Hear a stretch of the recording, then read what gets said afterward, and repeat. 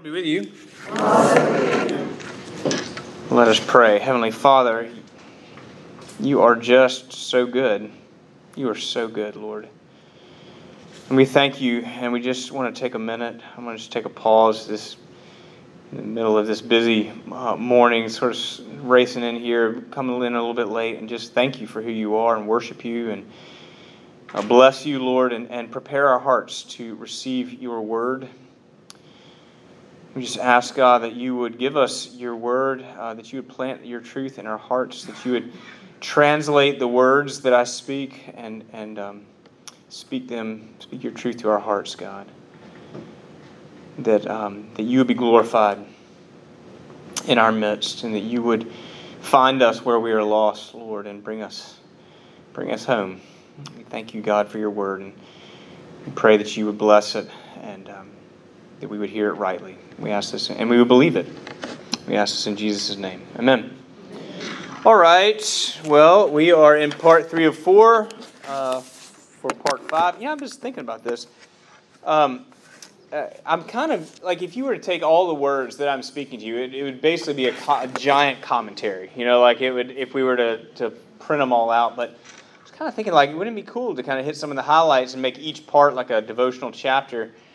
So maybe if you're really good at editing, we could put that together. I got some friends who could help us do that. If we, by God's grace and mercy, make it all the way through Matthew. We're 8 months in, I think. What is it? 7 months in, and we're not quite halfway. Jesus has sent his disciples out on a mission trip of sorts. And he gives them warnings about the hostilities that they are going to face. And there's no real, and then they came back sort of moment. We have that over in Luke in chapter 10. It says the 72 returned. So it's probably maybe not even the same trip, but that's where they said, "Oh, Lord, even the demons are subject in your name." And Jesus says, "I saw Satan falling like lightning from the heavens." And then he says, "But don't give thanks for that. Give thanks that your name is written in the book of life." So it's a good, it's over in Luke chapter 10, and it is a comparable sort of what we would expect after the end of this mission trip. But we don't get that. But what we get instead is that Jesus goes, and when he's finished instructing him, he just continues with his ministry. So we have verse 1, Jesus had finished instructing his 12 disciples. He went on from there to teach and preach in their cities. I don't know if that means specifically in the cities of the disciples, or if it just, like if he maybe participated in the mission trip or something like that, or if he just meant the cities in the region, and their cities that they had in that region, like the Floridians have their cities. I don't know if that's exactly sort of what it means there, but it's, he would have stayed in the region of Galilee. And he resumes his normal course of his own ministries. His authority has been shared but not abdicated. He hasn't graduated, and they haven't graduated yet either from their apprenticeship. And in fact, we never graduate from our apprenticeship under Jesus, do we? Never, never. And then Jesus gets some notable visitors. Notable visitors. So, would someone... Since you're here, I'm talking a lot this morning, y'all. So, would somebody read verses 2 through 6? So you finish with "Blessed is the one that's not offended." Yeah, thank you, Connie. Go ahead. Now, when John heard in prison about the deeds of Christ, he sent word by his disciples and said to him, "Are you the one who is to come, or shall we look for another?" And Jesus answered him, "Go and tell John what you hear and see. The blind receive their sight, and the lame walk. Lepers are cleansed, and the deaf hear. And the dead are raised up, and the poor have good news preached to them. And blessed is the one who is not offended by me." How does it sit with you that John sends these messengers? Yes, Connie. I feel really sad for John because he was doing all this work. He was committed, grew up his whole life being the one to prepare the way of the Lord, and now he's in prison and he's doubting. He's He's like, really? What have I been doing this for? He's in a dark place, isn't he? And I can kind of get it. He's in a spiritual crisis. And there's a part of me, this sort of, I don't know if it's cynical exactly the right word, but just, it takes a lot of comfort in the fact that the great prophet, I mean, just depending on what Jesus says about him later in this section, I mean, that even John is having a spiritual crisis. Even John has his doubts. And God's plans aren't put off by that. There's a lot of comfort in that. But John is having a spiritual crisis, and maybe you can relate. He has had this great ministry. He was baptizing sinners. He was blasting the Pharisees and the Sadducees, and he's helping people repent. He's not blasting them just to blast them. I mean, he's really challenging their self-righteousness and calling them to repent and have a righteousness based on the Lord and their commitment to Him. And he's telling people that the mighty one who was coming, in fact, the one who was so great that he wasn't worthy to do the most menial task of untying his sandals, this great preacher by the river, the wild man in the wilderness, that even he isn't worthy to untie his sandals. He's telling people that this guy's coming, and then one day he starts quacking like a duck. Oh, I'm sorry. I got distracted. I was. They had ducks then too. Right there on the Jordan River. Yeah. And then one day, the one he's been proclaiming shows up, and the Holy Spirit whispers in John's ear, "This is the one I told you about." I mean, I've never been confused for a prophet, but I just can imagine that the excitement when the thing that you have been working towards shows up. This is the one I was telling you about. And John declares to everyone, his whole ministry, "Behold the Lamb of God who takes away the sin of the world." And then he baptizes Jesus because Jesus made him in order to fulfill all righteousness. And the skies part, and the Holy Spirit comes down on Jesus, and the Father says, "This is my beloved Son with whom I'm well pleased." And John says, "He must increase and I must decrease." John gives his whole ministry willingly over to Jesus. And John has to be thinking, we are about to get it on. Right? I mean, it is happening. This Jesus, my cousin, I remember his bar mitzvah, but maybe we don't really know if they interacted, but they were cousins, and so Jesus is going to inspire the people. He's going to lead a rebellion that cannot lose. We're going to kick these Romans out of here. He's going to be the king, and I'm going to have a cabinet position. And then John gets arrested for calling out Herod for marrying his dead brother's wife. Herod, I think it was Herod Philip, married Herod Antipas's, maybe that's backwards, but anyway, Herodias. It's kind of weird when you marry a woman who's got the same family name. That ain't gonna be right anyway. It's cut anyway. So John gets arrested. No problem. Jesus is going to lead a rebellion. And any minute, he's going to come barging through that door. Any minute. Right now. Yeah, Doc, and then Craig. I just wondered, reading into that, could it be perhaps that John was whisked away into prison before he saw Jesus doing all of these miracles? Well, perhaps he did not see him doing the miracles, but he certainly had heard from God that this was the Lamb of God who takes away the sin of the world. Well, so regardless of whether or not he had witnessed any of the miracles, he had heard about them because his disciples were coming and telling him, and so they had witnessed them. And then but he was confident at one point that this was in fact the one he was waiting for. Well, the miracles confirm God, who Christ is. That's right. And of course they him having not seen, it was a confirmation. Are you really the Messiah, or did I get ahead of myself?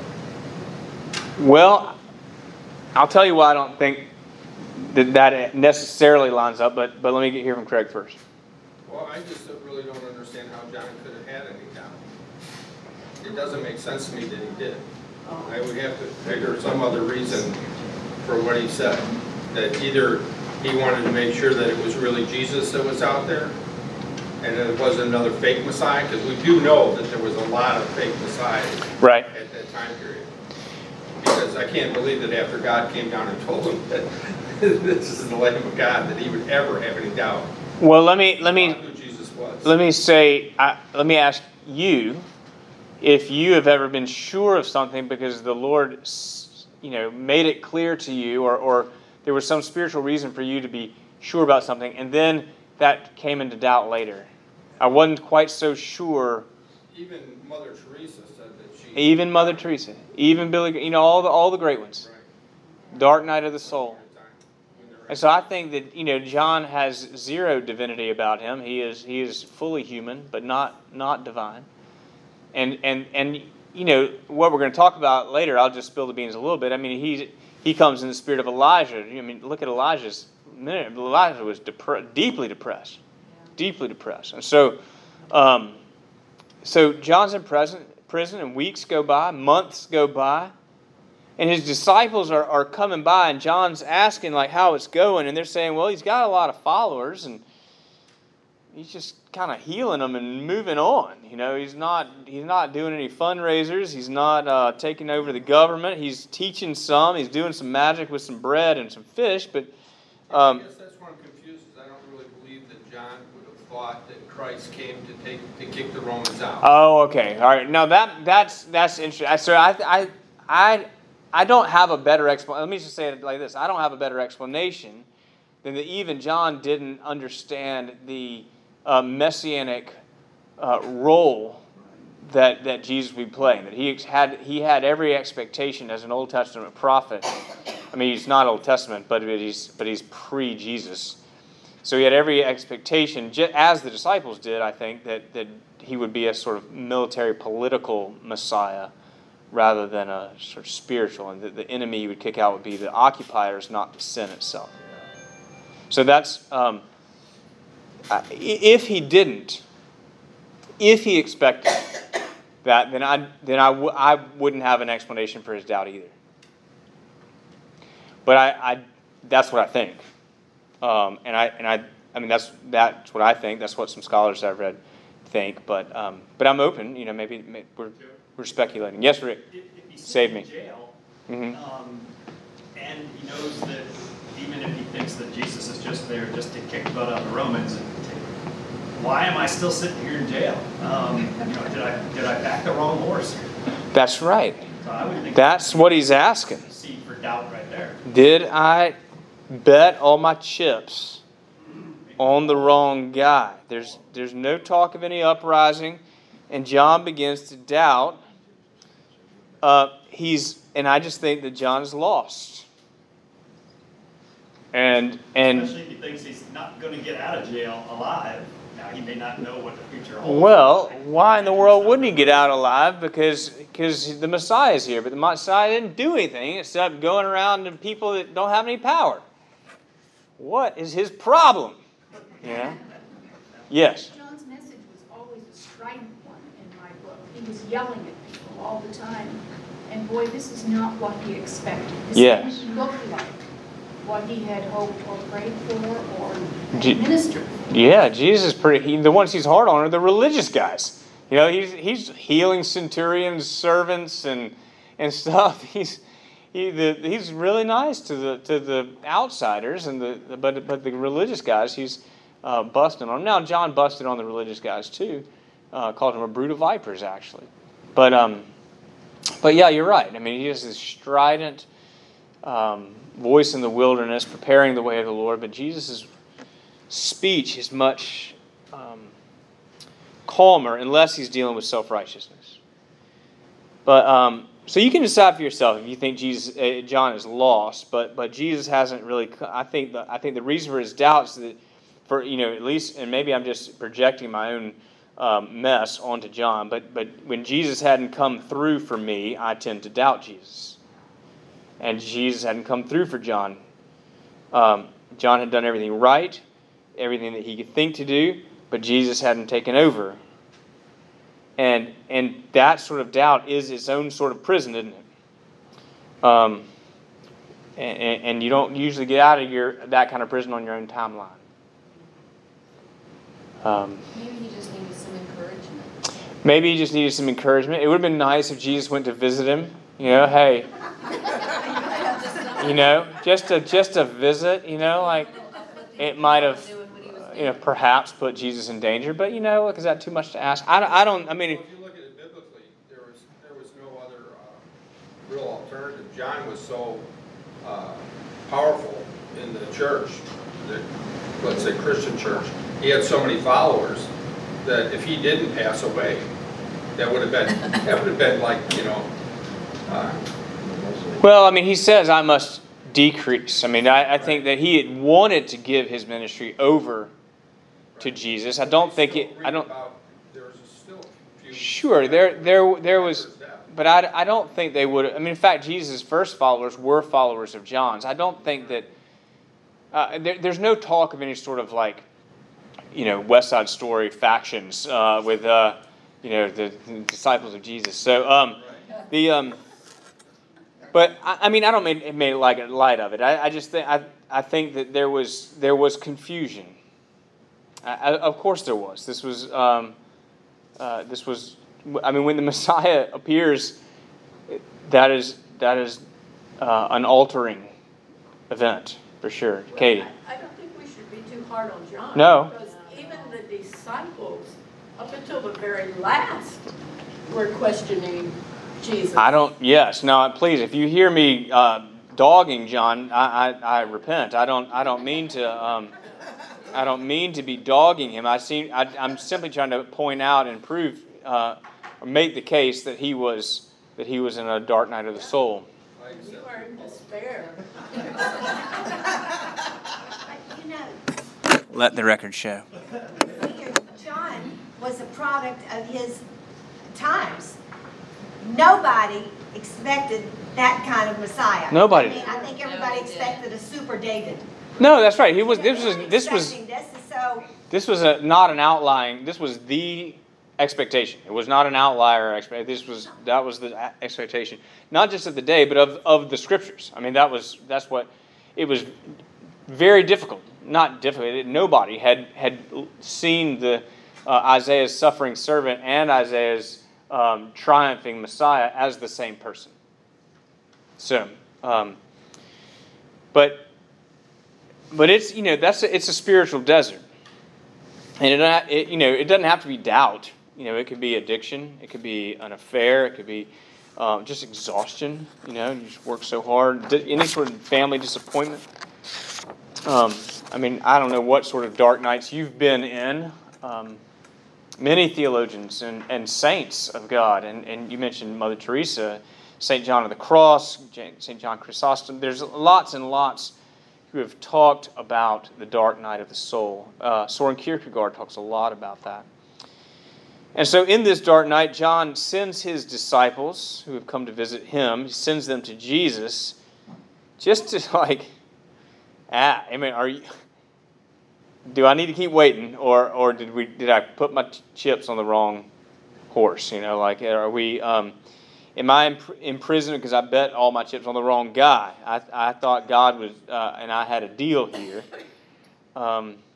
So are you the one who is to come, or should we wait for another? And so, even for John the Baptist, even for the one who God whispered in his ear and said, that's the one I've told you about, even for him, God's ways are not our ways. And that is really important. What's also important is that Jesus doesn't get the least bit upset with John. He understands how difficult. I mean, I think he must understand. He doesn't spend a lot of time on telling us about that, but I think he must understand how difficult of a position John is in. And he says, he doesn't say yes or no. He doesn't say, yes, I'm the one to come, or no, I'm not. He says, why don't you go tell John what you've seen? That, get to the passage, he says that, he says, go and tell John what you hear and see. The blind receive their sight, and the lame walk, and the lepers are cleansed, and the deaf hear, and the dead are raised up, and the poor have good news preached to them. That is not the kind of good news I was expecting. We got a menagerie of sorts.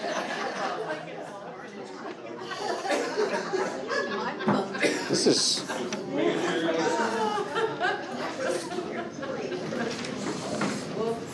So there's a sense in which Jesus recounts all of the ministry that he has been doing, that we read about, especially in chapters 8 and 9.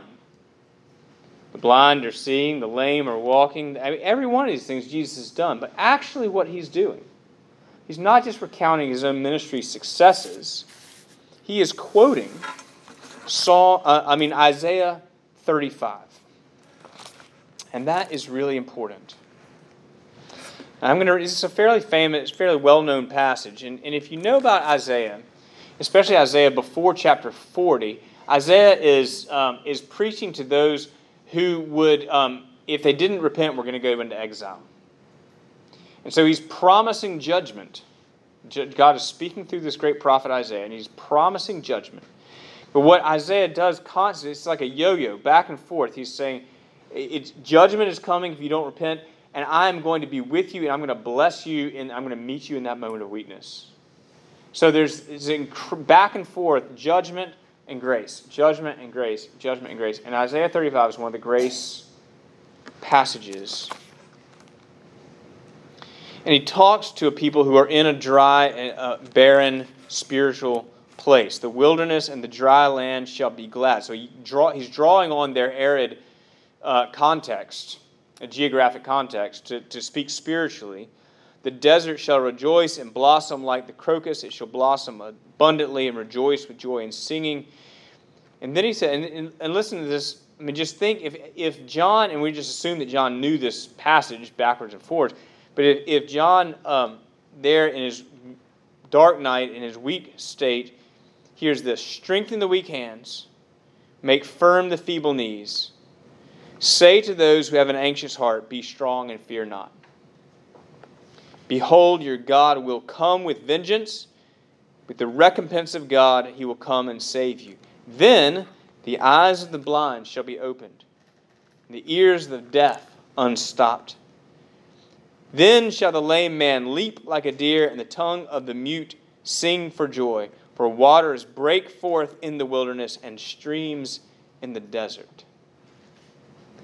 Such an encouraging passage for those who are in a dry time. And it actually goes on and on, that we could spend more time with that. I wouldn't say Jesus speaking in code to John, but he's letting him know these scriptures are being fulfilled. Even if you can't say that it is unfolding the way you thought it was going to. And that's really important for John, and it's really important for us. There's a lot of talk about the end times. And a lot of people have made very bold predictions. And that's nothing new. People have been doing that for centuries. Oh, this is it. I can tell because these tanks are this destroyer in Revelation, and this regime is this person, and on and on. And then life goes on. And I think that for Jesus to say to John that the Scripture is being fulfilled, but just not the way you thought it was going to, is actually really good news for us.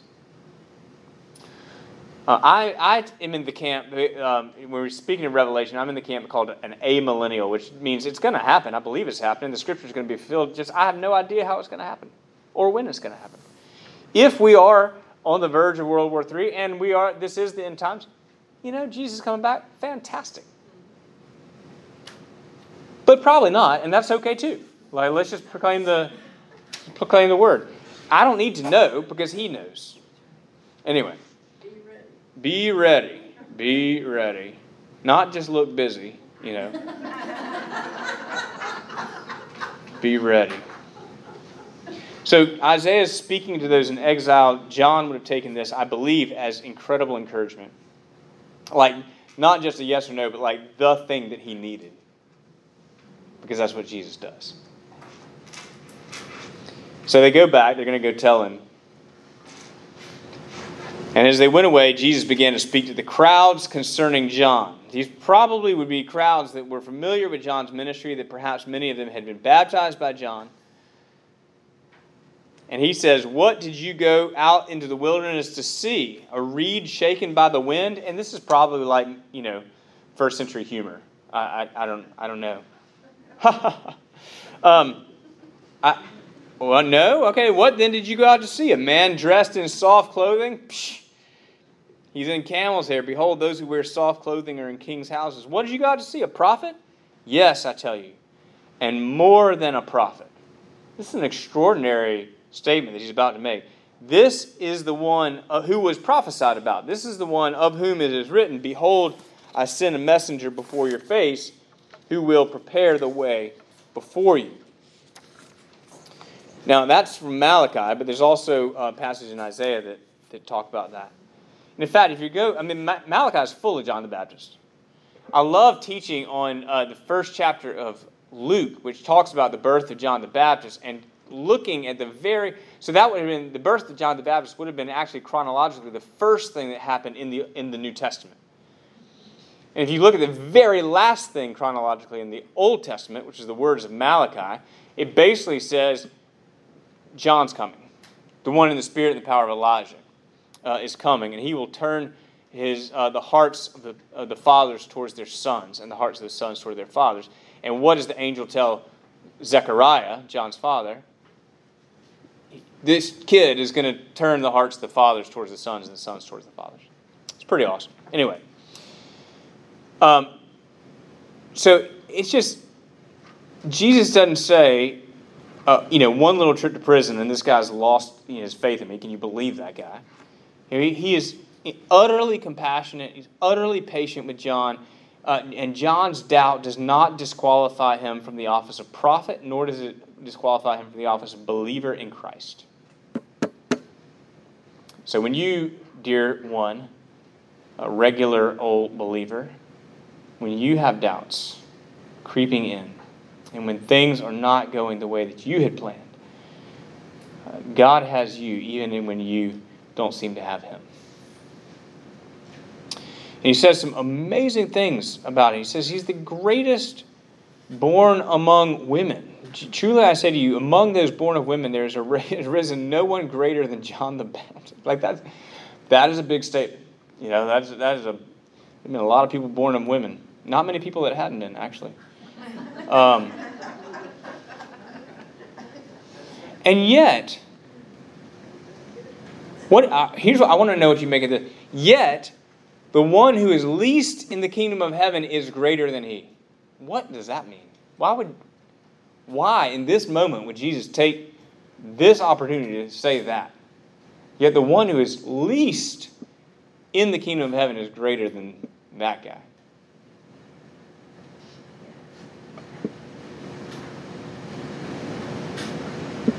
Jody's saying once you receive God, you're greater than Jesus. Jesus is your teacher. That God has placed you on a pedestal, that you are His child now. That's right. I think you said greater than Jesus, but I think you meant greater than John. Is that, or did you? Yeah. To become a child of God is that there's no higher. There's no higher place. And the great among you must be your servant. And John was a servant in that sense. I think Jesus is just working in the necessity of making ourselves small, making ourselves humble servants. Some people have to be famous, but it doesn't have to be us, unless God just raises us up. So, and this is our mantra, that He must increase and we must decrease. And so, yes, I think, it might be more comfortable to us if you said, the least in the kingdom of heaven is equal with John. That would kind of make sense. But it is greater than him. I think it has to do with faith. And it doesn't have to, again, it's not disqualified. It's I would say it's hard to parse out. But I think he is, John doesn't yet understand the nature of salvation. And you and I do. And so, John will, but he doesn't yet. I don't know. That's what I think. I'm sure that everybody in heaven is without sin. Everyone in heaven is without sin in heaven, yes. Right. So wouldn't that make him greater than John the Baptist? Well, I suppose so, if you're comparing the person in heaven to the guy who's sitting in prison, yeah. Right. Wasn't that what he's doing? But when John gets his head knocked off, then he's without sin too. So Isn't that when Jesus said that? When he was in prison? he was in prison, yes. Right. Okay. All right. Well, I can go there. Yeah. And the kingdom of heaven has started. The kingdom of heaven is at hand because the Messiah is there. All right. So then he says, from the days of John the Baptist until now, and clearly the days of John the Baptist are behind them. The kingdom of heaven has suffered violence, and the violent take it by force. Now, I think what he's talking about, and the scholars think that what he's talking about, though nobody's really sure, is that he is talking about the fact that John would be martyred, that Jesus would be killed, that his disciples, his apostles would be killed. The ones that are sticking their necks out to be servants of the kingdom are going to suffer violence. Now, thankfully, that you and I don't live in a place like that, but there are actually millions of Christians who are suffering violence because of their faith. And so we need to remember them in our prayers. The days of John the Baptist are the past is supplanted by the kingdom of heaven. And that, in fact, the gospel is actually offensive. The gospel is wild. The gospel of love is offensive to the point of violence to the ways of the world, which are prideful, power hungry, and we are all tempted by the ways of the world. So, but if John was Elijah, then Jesus is in fact the Lamb of God who takes away the sin of the world. So that's what I have for you this morning. It's a lot to wrestle with. I think it's a wonderful passage about the unfolding of Scripture and about the willingness of God to meet us in desert times. We've got about 2 minutes if you have questions or thoughts or comments.